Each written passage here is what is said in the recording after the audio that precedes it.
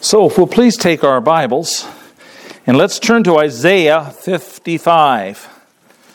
By now your Bible automatically opens to 53, but we get to move forward to Isaiah 55. Ho, everyone that thirsteth, come ye to the waters, and he that hath no money, come ye, buy and eat. Yea, come, buy wine and milk without money and without price. Wherefore do ye spend money for that which is not bread, and your labor for that which satisfieth not? Hearken diligently unto me, and eat ye that which is good, and let your soul delight itself in fatness. Incline your ear and come unto me. Hear, and your soul shall live. And I will make an everlasting covenant with you, even the sure mercies of David. Behold, I have given him for a witness to the people, a leader and a commander to the people. Behold, thou shalt call a nation that thou knowest not, and nations that knew not thee shall run unto thee because of the Lord thy God and for the Holy One of Israel, for he hath glorified thee. Seek ye the Lord while he may be found. Call ye upon him while he is near. Let the wicked forsake his way, and the unrighteous man his thoughts. And let him return unto the Lord, and he will have mercy upon him. And to our God, for he will abundantly pardon. For my thoughts are not your thoughts, neither are your ways my ways, saith the Lord. For as the heavens are higher than the earth, so are my ways higher than your ways, and my thoughts than your thoughts.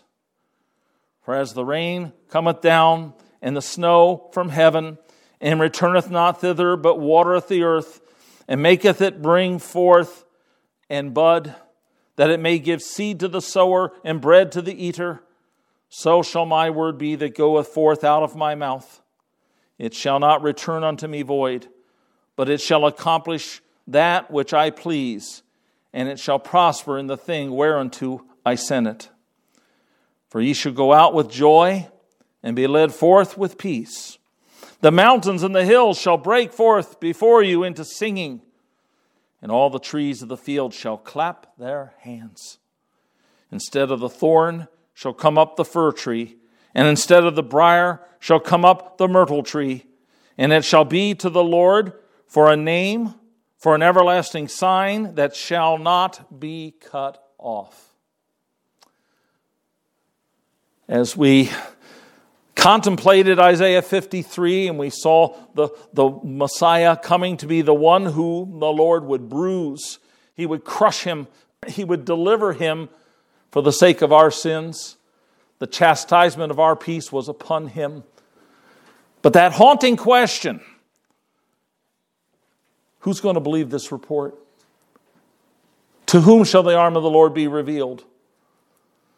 And we have been thinking heavily these last few weeks of the will of God, the Word of God, the Spirit of God. This is the real operation going on earth today. All that we do depends on that. Otherwise, we're just going through motions. And with all of our programs and technologies and all of our issues and all of the things we're trying to do and the methods that we develop and how we're trying to cope in this busy world, we have to be still and know that He is God. The still small voice of God can permeate the noise and the din of this world. We need it as believers. Think how marvelous it is when an unbeliever hears that voice of God. But when he does, he or she, now we're posed with questions. We've got to question everything. We're going through life, doing this and doing that. In Isaiah chapter 55, we are compelled to question what we're doing.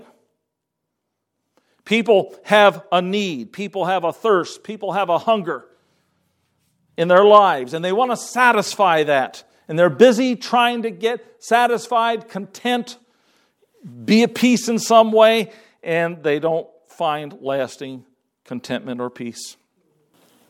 But those things that they're seeking are temporal. They're vain. They're useless.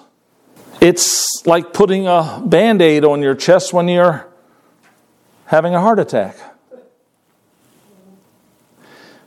See, people are seeking wealth, possessions, status, popularity, pleasure, beauty, health, strength, a long life.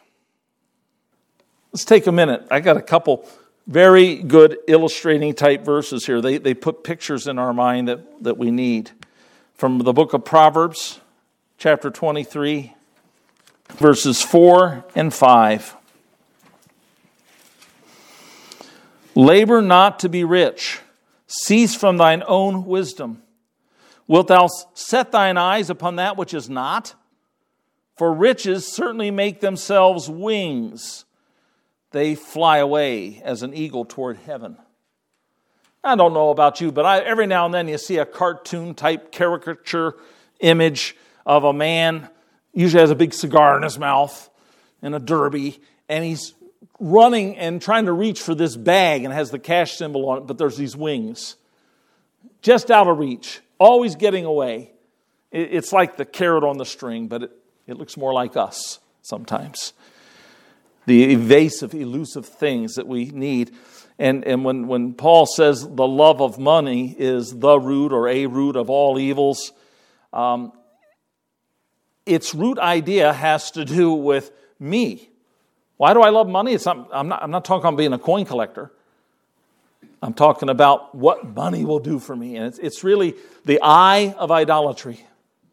And money symbolizes that quicker than many things. Where money's flowing around, people get into vain thoughts and vain pursuits. But now the book of Haggai. Got to root around there in the minor prophets a little bit. Yes, Haggai, after Zephaniah and before Zechariah, is Haggai chapter 1, verses 5 and 6. Now, therefore, thus saith the Lord of hosts, consider your ways. You have sown much and bring in little. You eat, but you have not enough. You drink, but you are not filled with drink. You clothe you, but there is none warm. And he that earneth wages to put into a bag with holes. Now, isn't that a graphic image? You're just pouring away, stockpiling, and other things are just taking it right from you again. What did somebody say once? The Lord giveth and the government taketh away. But that's a bad quote. It's not scriptural, but it's still a true thing. Something is always taking away. We'd love to keep stockpiling and stockpiling and stockpiling, and somehow it just gets away from us. Like we're told life is what happened to us while we were making other plans. But of all these things, and some of these things may be necessities, physical necessities, and some of them may be legitimate pleasures, but of all the things we should be concerned with, what matters most is that you seek the Lord and know Him personally. Now, we just read a moment ago, Isaiah 55:6. Seek the Lord while He may be found. Call ye upon Him while He is near. We'll say more about that later. But I'm also drawn to a passage in Jeremiah. I can't call it a favorite passage because I have too many. But nonetheless, Jeremiah chapter 9, verses 23 and 24, God spoke to me many times at very important times of my life through this passage, and I have found it necessary to share often. Jeremiah chapter 9, starting with verse 23. Thus saith the Lord, let not the wise man glory in his wisdom, Neither let the mighty man glory in his might. Let not the rich man glory in his riches. But let him that glorieth glory in this, that he understandeth and knoweth me, that I am the Lord, which exercise loving kindness, judgment, and righteousness in the earth.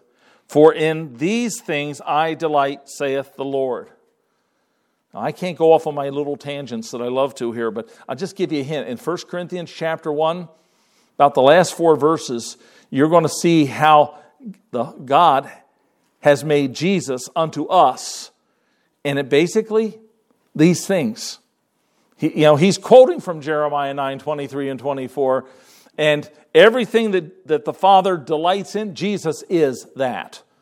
Jesus is doing that. He's exercising these things in the earth through His Son. He delights in Him. He is well pleased. And when Christ is in us, He's well pleased too. We are accepted in the Beloved. These are the important things. Not where you stand in this world. Where do you stand with God? That's what lasts. Not what men think of you. What does God think of you? And what do you think of Him? Well, there's that story in John 6. We're not going to turn there. But Jesus had fed the multitudes. Then He crossed the sea. And He's in another place. And they come looking after Him. And Jesus says, you didn't come seeking me because I did the miracles. Which isn't to imply, not because I have shown you and demonstrated that I am the Son of God. No, you came because you ate of the loaves and were filled. Good old belly feeding time. And they were hoping for more of that. And many people, even today, would take Jesus and make Him a social program. Just to feed people, just to clothe people. And there's nothing wrong. As a matter of fact, it's right. If someone is destitute and you want to tell them about Christ, if their stomach's growling so loud they can't hear you, you better feed them. And show love. Demonstrate it. Not just with words, but with action. 1 John 3 is one of those clarifying points. But the fact is, to do that and not share the gospel is abusive. Sending people to hell with a full stomach and well-dressed? Nah. We have to understand the priorities here. And so the real priority is, who is Jesus? Who is He? Not just what did He do for me, but who is He? What does He mean to me? And so Jesus would go on a little later there and say, I'm the bread of life. I am the bread of life. Not that bread you ate, but I am that bread of life. In John 6, verse 35, He says, I am the bread of life. He that comes to me shall never hunger. He that believes on me shall never thirst. Now, you and I both know full well that you can get thirsty and hungry physically as a Christian. He's talking about something else here. He's talking about the care of the soul. He's talking about eternal things, heavenly things. And in 1 John chapter 2, verse 15, John says, love not the world. Now maybe you get confused because John 3:16 says, for God so loved the world. But we're not talking about the same thing. The world that God loved in John 3:16 is people. The world not to love in 1 John 2, 15 and 16 is about an evil, dark kingdom. The way of the world. Satan, who is the God with a small g of this world.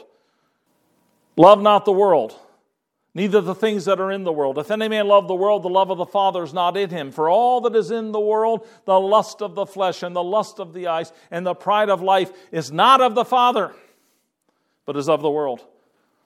And the world passeth away. It is passing away. It's going down the tubes. You know, there's that moment when the house is on fire and you've gotten everybody out, and maybe you got a few valuable things out, a few important things, but it's the kind of fire where you have to say, we got to just let it go. The fire department gets there and says, we'll just control this fire so it doesn't spread, but it's too far gone. That's the world. What do you get out of this world before it's all burned up? People. God loves people more than anything. You get people out of this world. You get them out of worldliness. You get them out of the evil empire that I just described. And the world passes away. The world is passing away. The world's burning up. But he that does the will of God abides forever. And just so you don't misunderstand me, the will of God is to believe on His Son. You'll find that back in John 6, somewhere around verse 29. So here's our outline for Isaiah 55. The first two verses, the call to priorities. Verses 3 through 5, the call to God's promises. Verses 6 through 7, the call to pursue God. Verses 8 through 11, the call to perspective. And I'm going to have to explain that, I know. Verse 12 and 13, the call to prosperity. So let me get going here. In those first two verses, let me read them again. Ho, everyone that thirsteth, come ye to the waters. And he that hath no money, come ye, buy and eat. Yea, come, buy wine and milk without money and without price. Wherefore do you spend money for that which is not bread, and your labor for that which satisfies not? Hearken diligently unto me, and eat ye that which is good, and let your soul delight itself in fatness. Now, as I just stated in the introduction, people can be overoccupied with physical necessities and pleasures, or they can be preoccupied with evil things, vain things, fantasies. That which comes from God's Spirit, that which comes from God's Word, is of lasting substance. Blessed is the man that walks not in the counsel of the ungodly, nor stands in the way of sinners, nor sits in the seat of the scornful. But his delight is in the law of the Lord, and in his law doth he meditate day and night. Amen. And he shall be like a tree planted by the rivers of water, that bringeth forth his fruit in his season. His leaf also shall not wither, and whatsoever he does shall prosper. Now, we usually make it clear the prosperity gospel of today is a false thing. That God's going to make you wealthy, healthy, wise, just because you're a Christian. Everybody's going to not be sick. And, you know, they almost talk like you're never going to die. Oops, then you do. But prosperity, God has a prosperity gospel. We just need to know what needs to be prospered. And it evidently isn't coming from the counsels and the counselors and advisors of the world. Ungodly counsel and their ways. Don't follow. And don't join them and sit down with them in mockery of the important things of life as they do.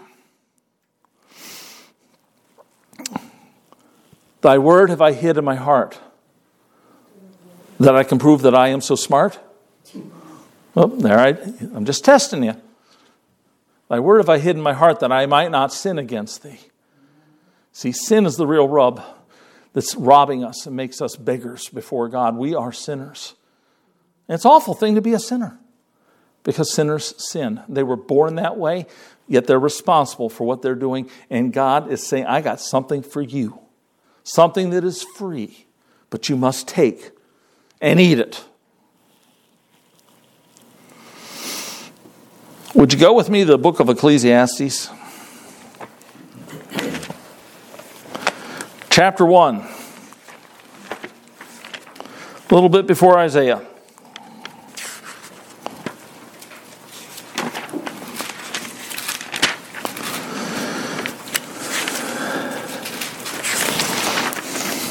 Chapter 1 of Ecclesiastes.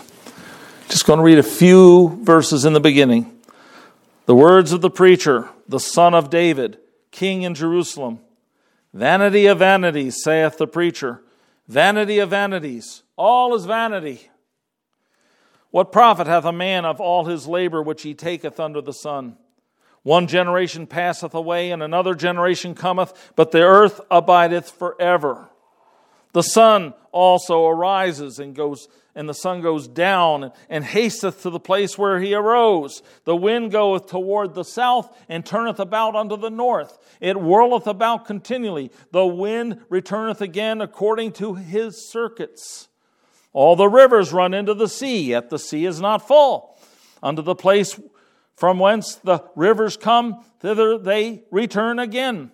All things are full of labor. Man cannot utter it. The eye is not satisfied with seeing, nor the ear filled with hearing. The thing that hath been is that which shall be, and that which is done is that which shall be done, and there is no new thing under the sun. Now, if you stop here, then you're just going to be depressed. But it talks about endless cycles. And we enter in and we spin our cycles, and then we're out. And the world just keeps going. And things like the water cycle or the sun and its courses or the wind and its courses, and the fact that we work and work and work, and then we die, and then we don't own anything anymore. Somebody else gets to own it. And Solomon wanted to really elaborate on this. But embedded in here are nuggets of truth that will encourage and redirect. At the end, there's a final conclusion.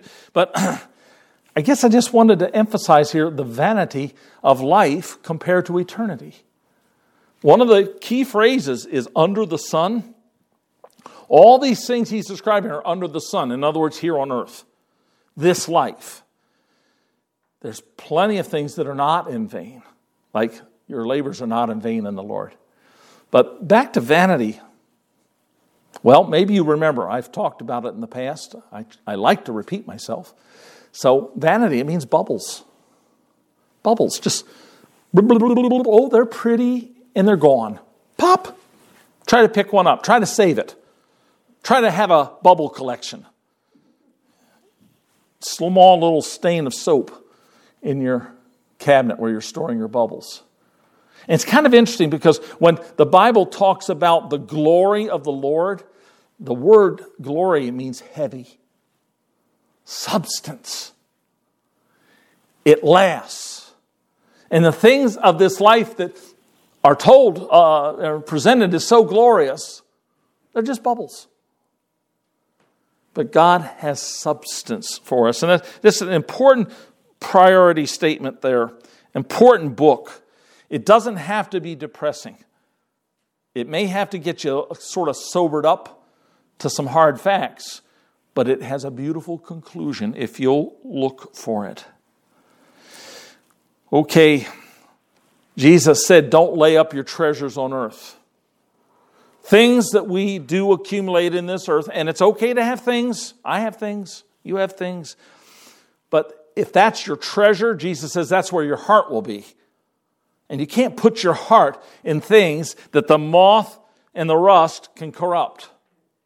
You can't put your heart into things that thieves can break through and steal. Everything I own physically could be taken from me, but nobody can take my relationship with God. Amen. No man plucketh them out of my hand, Jesus says. No man plucks them out of my Father's hand. I and my Father are one. Boy, we've got just a great thing going here. So, we have things offered to us without price. And yet the text tells us to buy. You know, the things of God are free, yet they will cost you something. And I'm not talking about the money it takes to buy a Bible or a car so that you can work and go to church and all that. We're talking about you pay the price of your time, your attention, and devotion. That's the thing. That's what everybody wants. There was a period in my life when I was unemployed and these people were coming after me to get into their marketing things.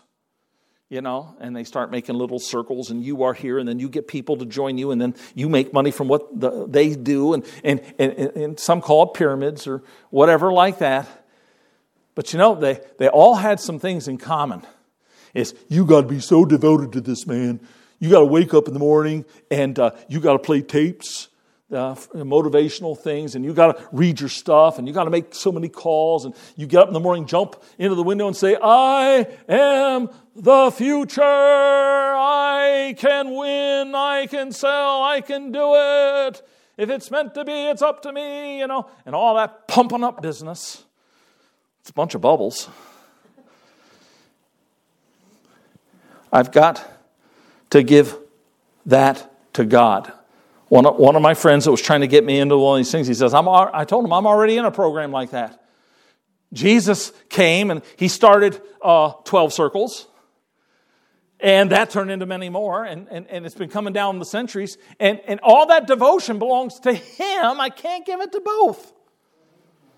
I want to do my fair share of working and paying attention to what the boss wants, or if I have a job and I'm self-employed, I got to pay attention to the customers and to the other responsibilities. Yeah, you got to do your work with diligence, but you don't give your soul to that. You give your soul to God.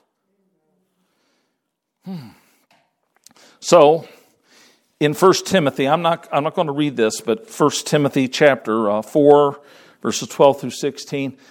Here's some of the things he says there to Timothy. Till I come, give attendance to reading, to exhortation, to doctrine. Meditate upon these things. Give thyself wholly to them, that thy profiting may appear to all. And we're not talking about dollars and cents here.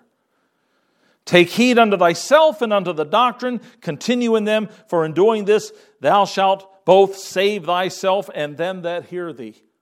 Now get used to this. There's another reference in the notes here where it talks about salvation or being saved. It's the idea of being delivered. It's not the salvation when I first believe on Christ and trust in what he did on the cross and I'm justified for my sins. This is a deliverance not from the penalty of my sins, but from the power of them, the influence of them, if you will, to be delivered from the false pleasure of them. I'll save myself and them that hear me, because I've given myself wholly to the counsels of Scripture and of the godly. Okay. Then, in Luke chapter 12, again, not turning there, but in Luke chapter 12, Jesus was teaching some important principles, and a man interrupted him and said, Jesus, tell my brother to share the inheritance. And Jesus flatly said, who made me a judge over you? Now, sometimes when Jesus is caring for you, he might look like he doesn't care for you. And that's because he's not going to be your slave to do what you want. And he has more important things about you he wants to take care of rather than lesser things. And so Jesus tells this story about a man, and he was so good at what he did. His farming was so productive. His barns couldn't hold the excess. Now, this is the place where a man might say, okay, I'm being blessed so much, I need to start sharing, giving, blessing others with this abundance. God gave it to me to give to others. No, he said, I'm going to tear these barns down. That costs money. And I'm going to build up greater ones, bigger ones. That costs money.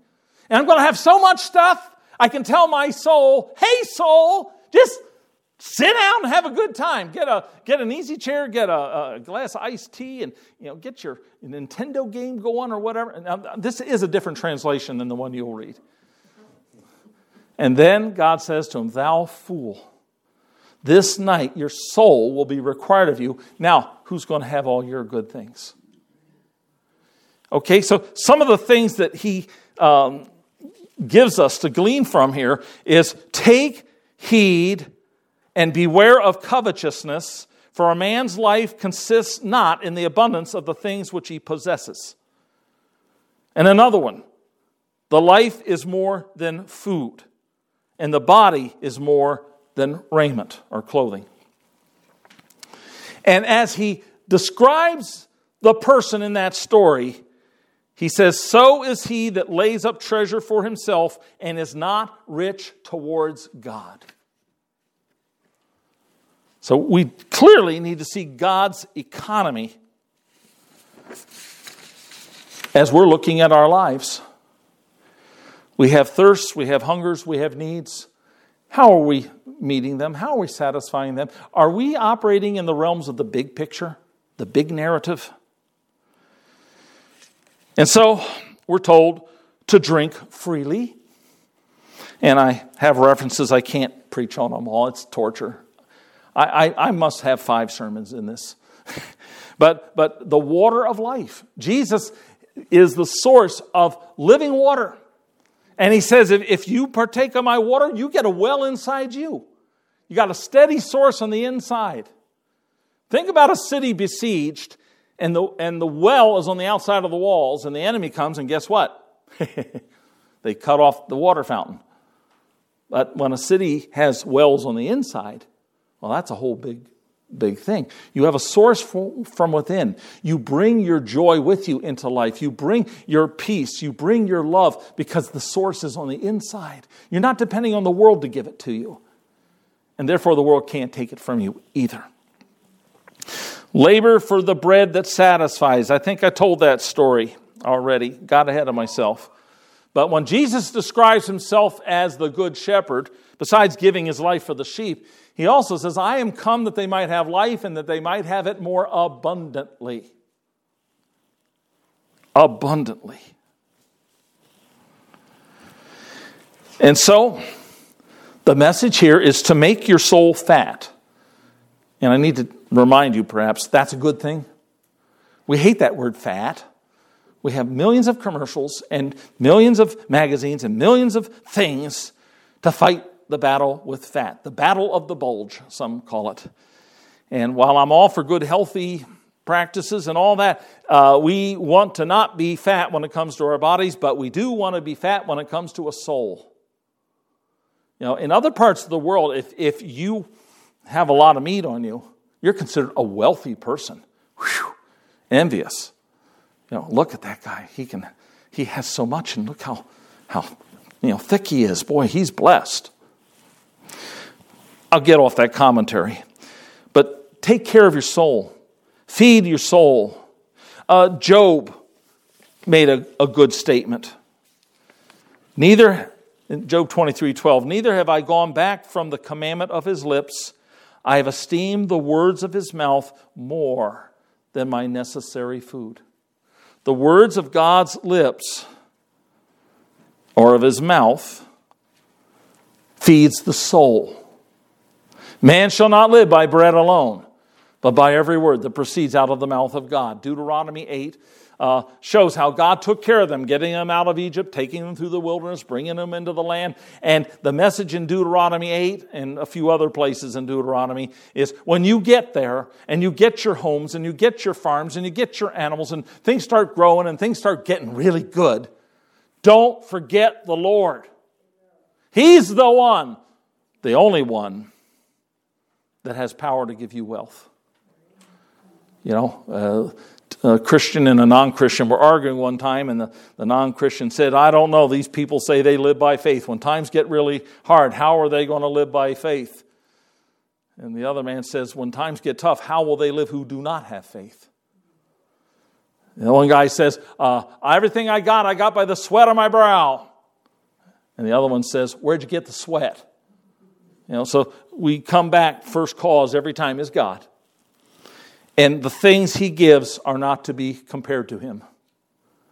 We're grateful for his gifts, but it's the gift of him that is the best. He is our true inheritance. Oh boy. This theme, Psalm 25, verses 1 through 5. I know sometimes we sing part of this, and for time's sake, I'm not going to sing right now. But Psalm 25, let's look at those first 5 verses. Psalm 25, verse 1, unto thee, O Lord, do I lift up my soul. O my God, I trust in thee. Let me not be ashamed. Let not mine enemies triumph over me. Yea, let none that wait on thee be ashamed. Let them be ashamed which transgress without cause. Show me thy ways, O Lord. Teach me thy paths. Lead me in thy truth, and teach me, for thou art the God of my salvation. On thee do I wait all the day. So, you want an exercise program? You got to practice lifting up your soul. You know, I have a very hard time these days with pull-ups, push-ups. Hey, if I can even get out of the chair, right? But I need to lift up my soul to God. And of course, theologians will get you in a traffic jam here, and they argue over what is a soul. I'm going to keep it simple right now. The soul is you inside of that body. The soul is the part you can't see, but it's the real you. That which lasts now and forever somewhere.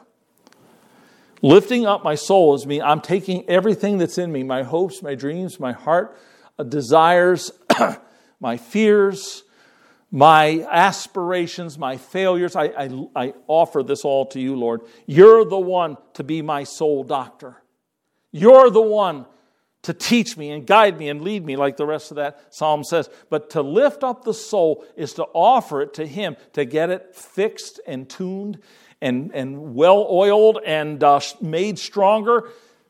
You know, we have a sick car, we go to a mechanic. You know, we got a sick appliance, we bring somebody in to fix it. Some of you are smarter than that, you do it yourself. But we have different needs, and sometimes it's the physical body, and we go to a doctor or a chiropractor. But nobody can handle this soul. Some try. And the best you can get from man is the people who are in tune with the soul doctor, the chief physician, the great counselor, and he can use them to guide, counsel, and help you from the Word of God. But the rest of the world, watch out. They have partial truths. They have a bridge that's very wide that goes halfway across the chasm. Won't get you the rest of the way. So we are here to lift up our souls to God. In Ephesians 3:14 through 19, we're told some things to focus on. And it says there in that last verse that we might be filled with the fullness of God. And when we talk about being filled with the Spirit, it's not a quantitative subject. You don't go to the gas station and get 10 gallons of Holy Spirit. The idea, and it's compared to when people drink alcohol, be not drunk with wine whereas in excess. Okay, there comes a point where a person has drunk alcohol and they are no longer in control of themselves. Their reflexes are shot, their thinking's shot, they can't hardly walk. Well, be filled with the Spirit doesn't mean act like you're drunk. But what it means is He's in control. He's got you. Not how much of Him you have, but how much of you does He have. And so these are the important soul things. You see in 2 Peter 3:18, great last statement of Peter, but grow in grace and in the knowledge of our Lord and Savior, Jesus Christ. Now, if you go back and read the rest of Peter's letters, you're going to get great lessons on how to do that. He just wraps it up right there. And you might notice there in 2 Peter chapter 1, 2 through 11, that is a great summary. Add to your faith virtue and knowledge and so forth. We're to be busy caring for our souls. You know, you can tell when I haven't mowed my lawn. You can tell when I haven't swept my floor or cleaned my bathroom or made my bed. But you can also tell when I haven't taken care of my soul. Maybe not at first. I can coast for a while, you know. I can fake it and not make it. But if we don't care for our souls, eventually they get run down. They get troublesome. They have breakdowns. They get weak.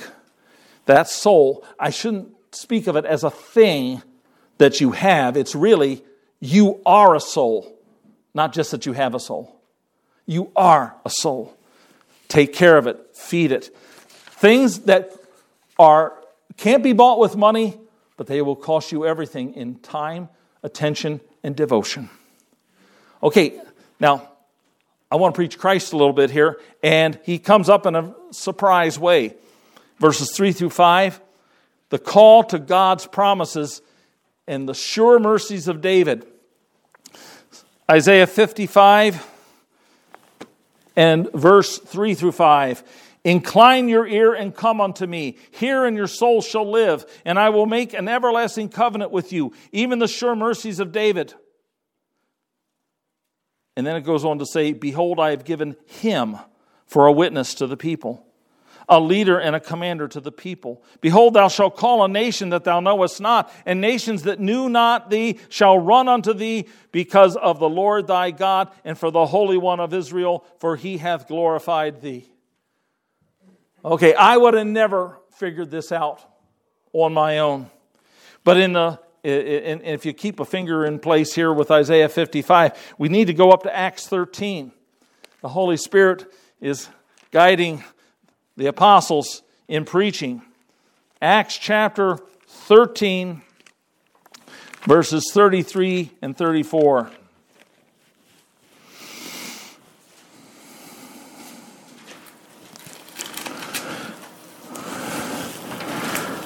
Okay, Paul's preaching.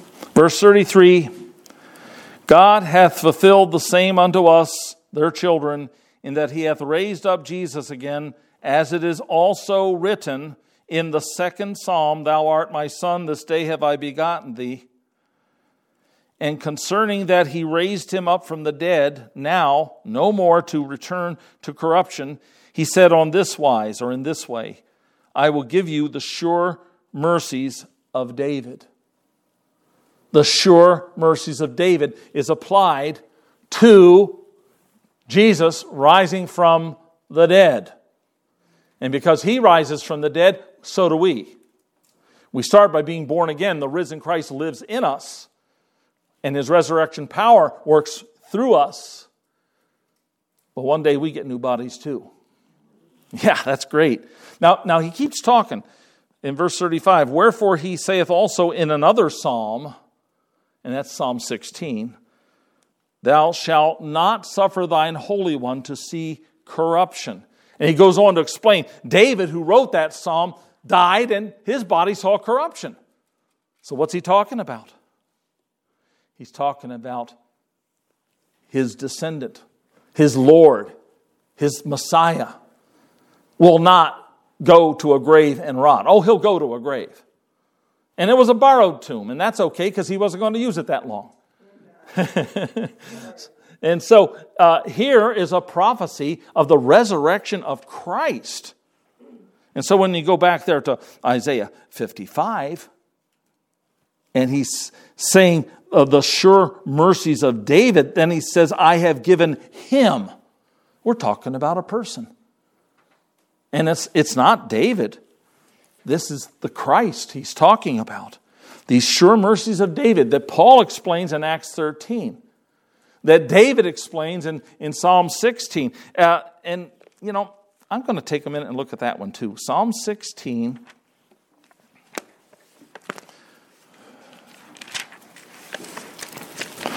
I have to be careful how many more of these I dive into. But let's catch this. Psalm 16 and verses 8 through 11.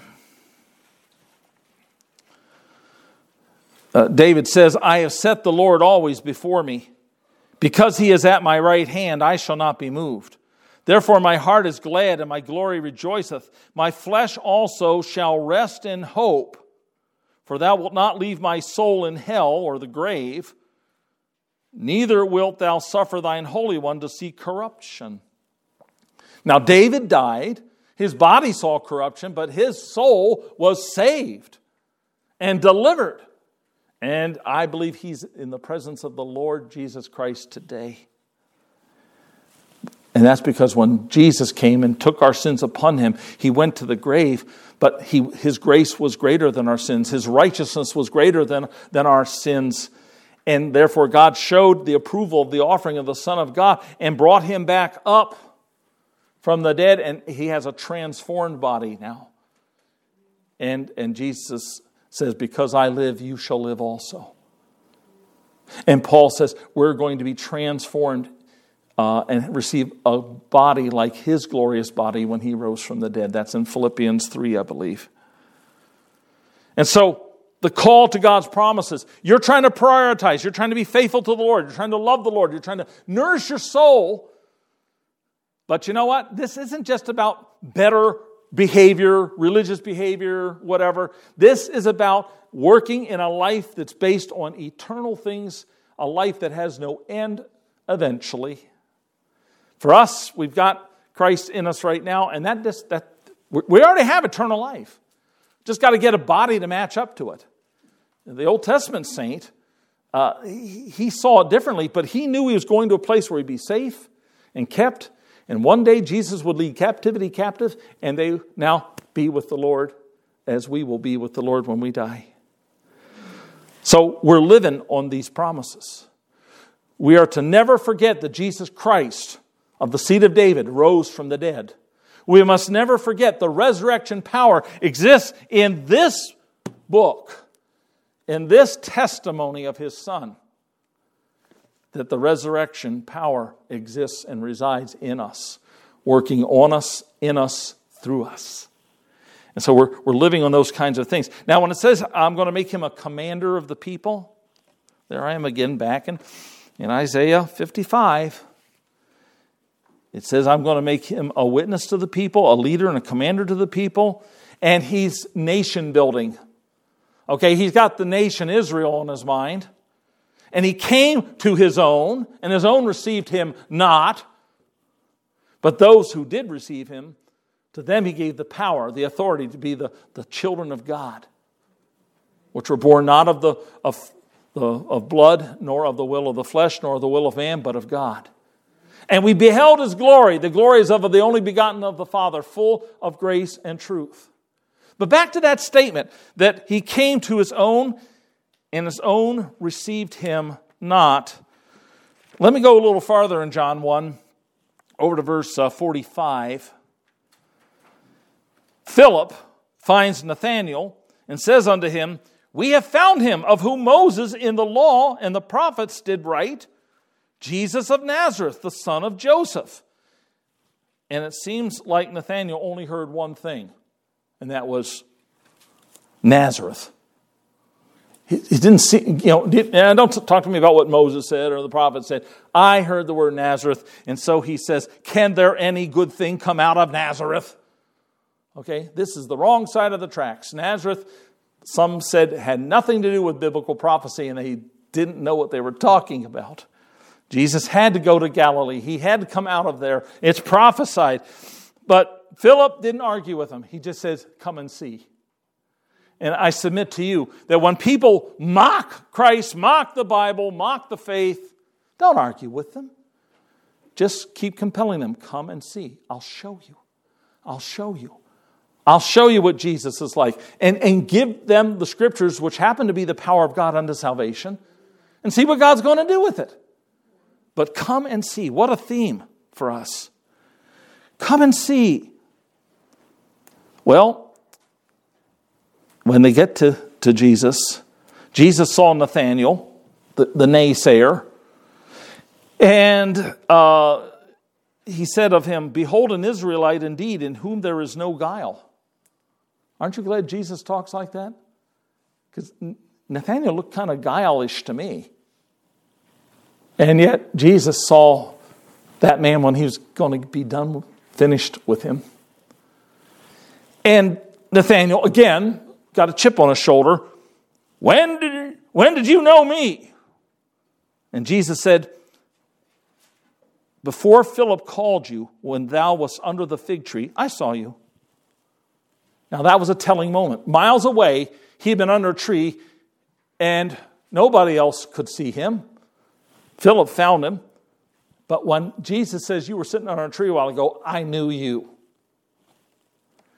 In verse 49, Nathanael answers and said unto him, Rabbi, thou art the Son of God, thou art the King of Israel. And verse 50, basically Jesus is saying, you're right. I got more to show you than this, though. But that turning point, Jesus graciously received him. Philip says, come see for yourself. And he put up all his arguments, and all of a sudden, he's changed. Just like we talked about Paul last week. Paul's going to destroy Christians in Damascus, and all of a sudden, Lord Jesus, what would you have me to do? Just like that. And so Nathanael became a follower of the Lord, and he called him Rabbi, he called him Son of God, and he called him the King of Israel. And that's what I was really getting at here, the King of Israel. But not just that. No, he came for Gentiles also, but he has a more subtle way of that. He refers to the Gentiles once in a while, but the Jews can't handle too much of this. And so that's going to be eased upon them. But we have many clear passages here where Jesus says, other sheep I have which are not of this fold, them I also must gather. There'll be one shepherd and one sheepfold.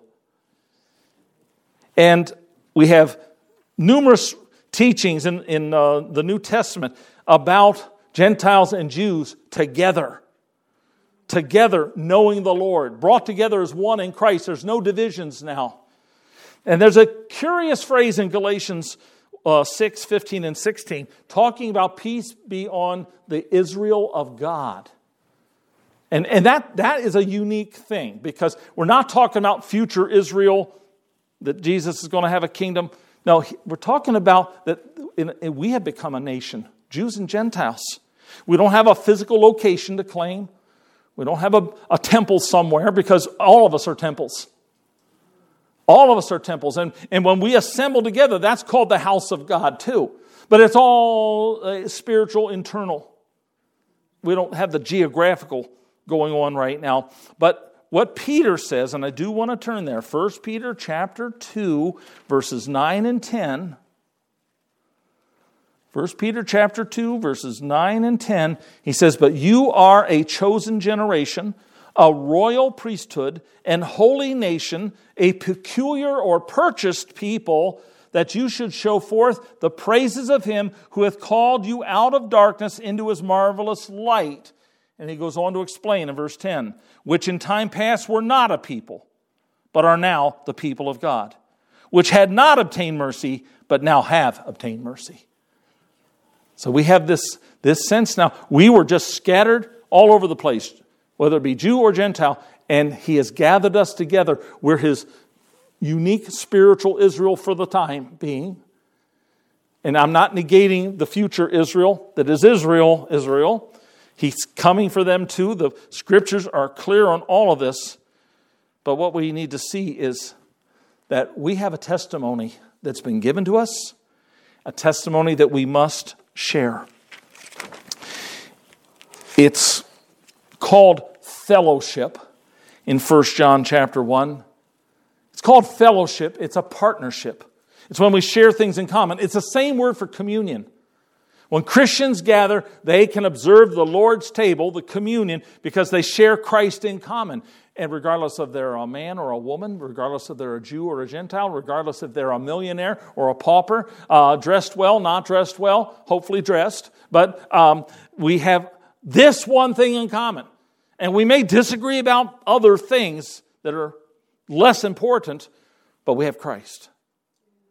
Christ only, Christ alone, by grace alone, through the Word of God alone, the Spirit of God only has made us one in Him. And we're already starting to partake of the comforts of the sure mercies of David. The resurrected Christ rules and reigns today.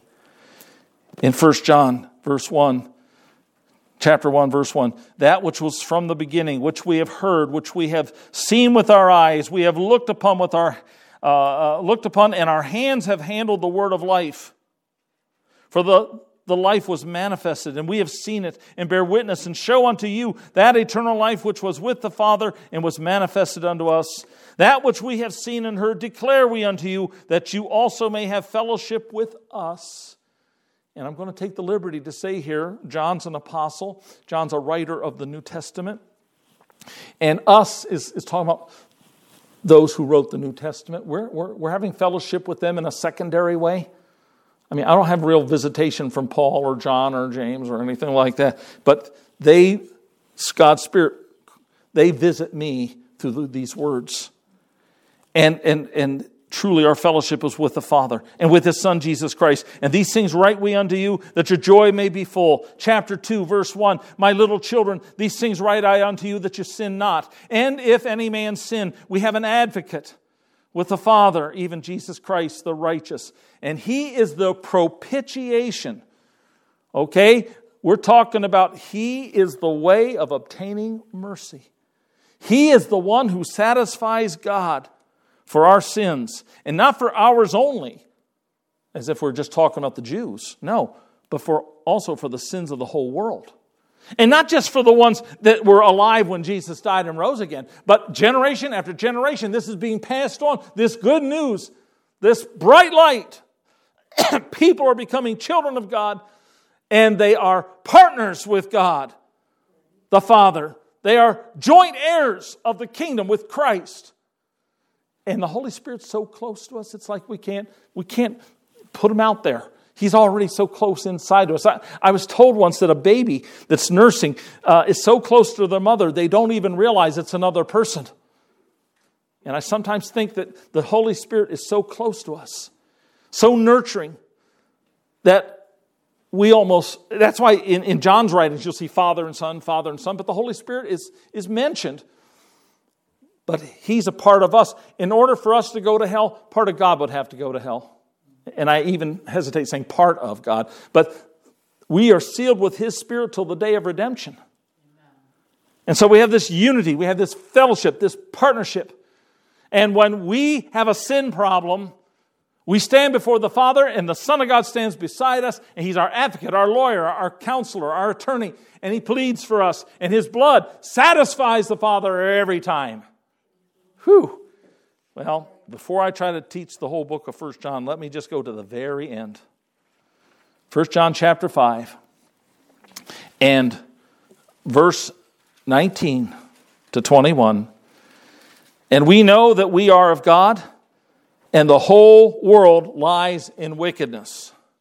And we know that the Son of God is come and hath given us an understanding, that we may know him that is true, and we are in him that is true, even in his Son Jesus Christ. This is the true God and eternal life. And then he throws out a little warning. Little children, keep yourselves from idols. Amen. Lest we turn Jesus into an idol. Lest we turn ourselves to many religious, creative, idolatrous things, or other idolatrous things in this world that lure us and tempt us, things that may not even be a thing you can put your hand on, but just like the love of money or the love of what I see in the mirror. Don't let anything get between you and the Savior. He is the true God. He is eternal life. If you have the Son, you have life. If you have not the Son of God, you have not life. 1 John 5:12 makes it very clear. And so these are the questions that we may need to ask ourselves or somebody else that we're trying to reach, especially during this Christmas season. Based on Isaiah 55. Have you sought the Lord in order to have the forgiveness of sins? Have you believed the truth of the gospel story? Have you received the Lord Jesus Christ into your heart and begun this wonderful fellowship with him? Do you enjoy the fellowship of the believers? Do you enjoy the benefits of God's Word? Some of those questions we might have to ask ourselves frequently. Get a tune-up. Get the 100,000-mile exam. Or maybe 20,000. Or maybe tomorrow.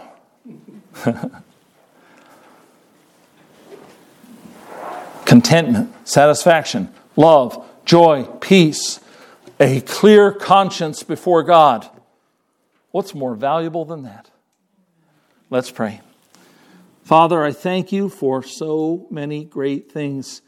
Isaiah's writings are just bubbling like a fountain, pouring out so many wonderful things that we need to ponder and consider and repent and believe and receive and get the benefits, Lord, that you've taught us to expect and desire. And you'll give them to us freely if only we will give you our heart.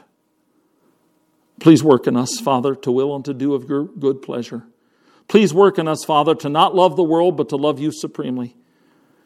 And most of all, thank you for Jesus and keep us ever adoring him. Adoring him and following him and depending on him every day. I ask it for Jesus' sake. Amen.